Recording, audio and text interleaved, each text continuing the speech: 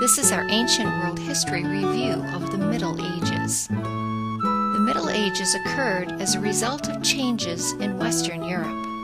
There was a decline of the Roman Empire, which brought this period from approximately 500 to 1500 AD. The invasions had caused a disruption of trade and destroyed businesses and cities. The cities were no longer needed as the center of government, and the population shifted out to the countryside. There was a decline in learning, a loss of common language, and the idea of government changed as well. The church also changes dramatically during this period. Monasteries and convents are formed to adapt to rural conditions.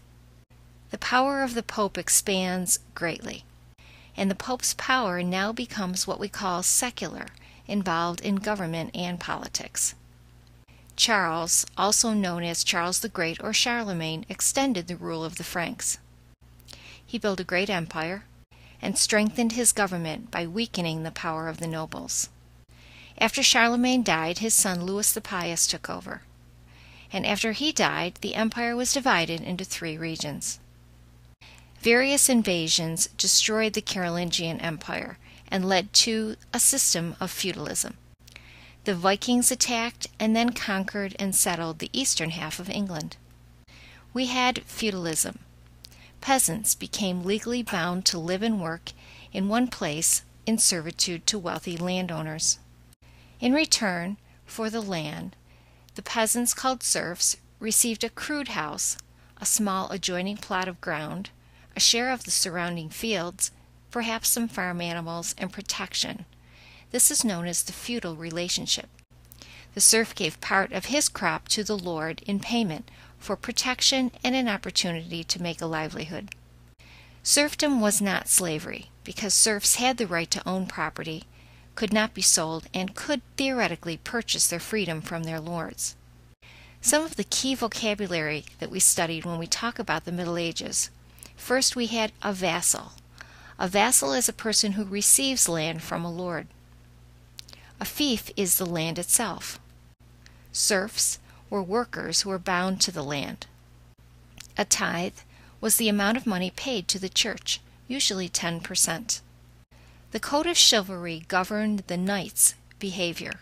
Remember, the knight had to honor 2 lords and a lady, his god, his lord, and his romantic love. Knights served in battle and trained for war. They were expected to be loyal and courageous. Knights also wrote epic poems, and sometimes songs were sung by troubadours. Women's status declined during this period. There was also corruption during the Middle Ages. Problems in the medieval church included the fact that priests were marrying, simony, which was when church leaders were selling jobs in the church, and lay investiture. Kings and nobles were selecting bishops.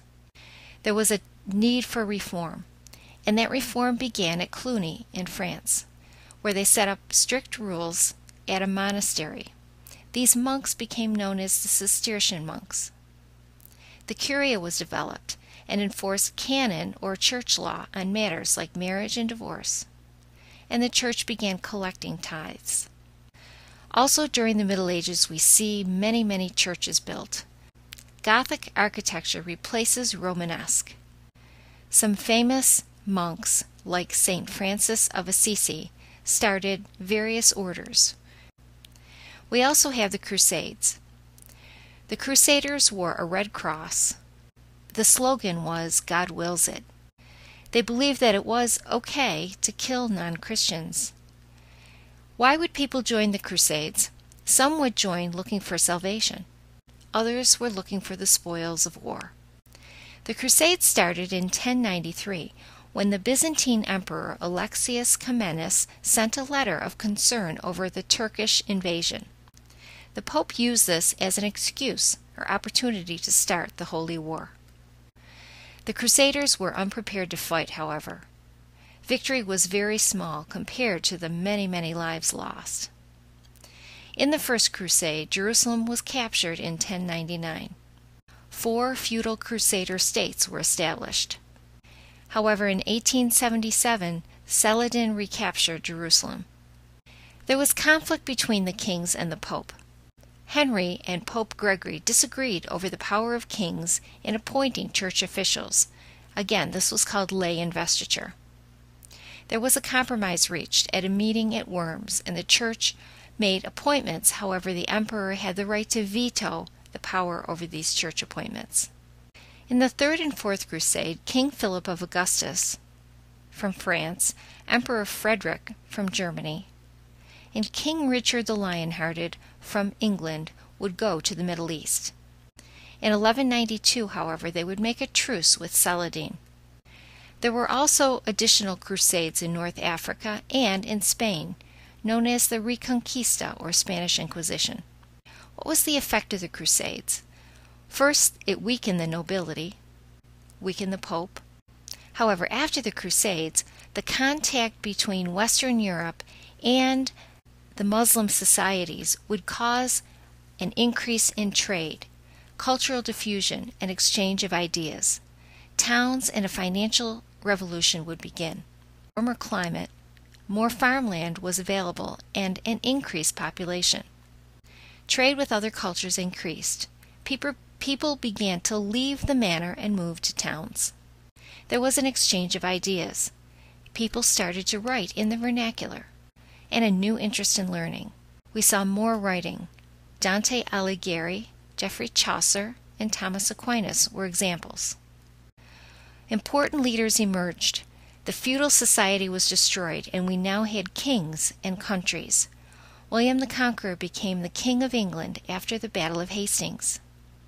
Henry sent judges to rural areas and introduced a court system. Government structure was changing. The Magna Carta was signed. King John signed this document, which preserved basic rights for all people. We saw courts established and the Parliament, which was made up of common people designed to control the power of the absolute king.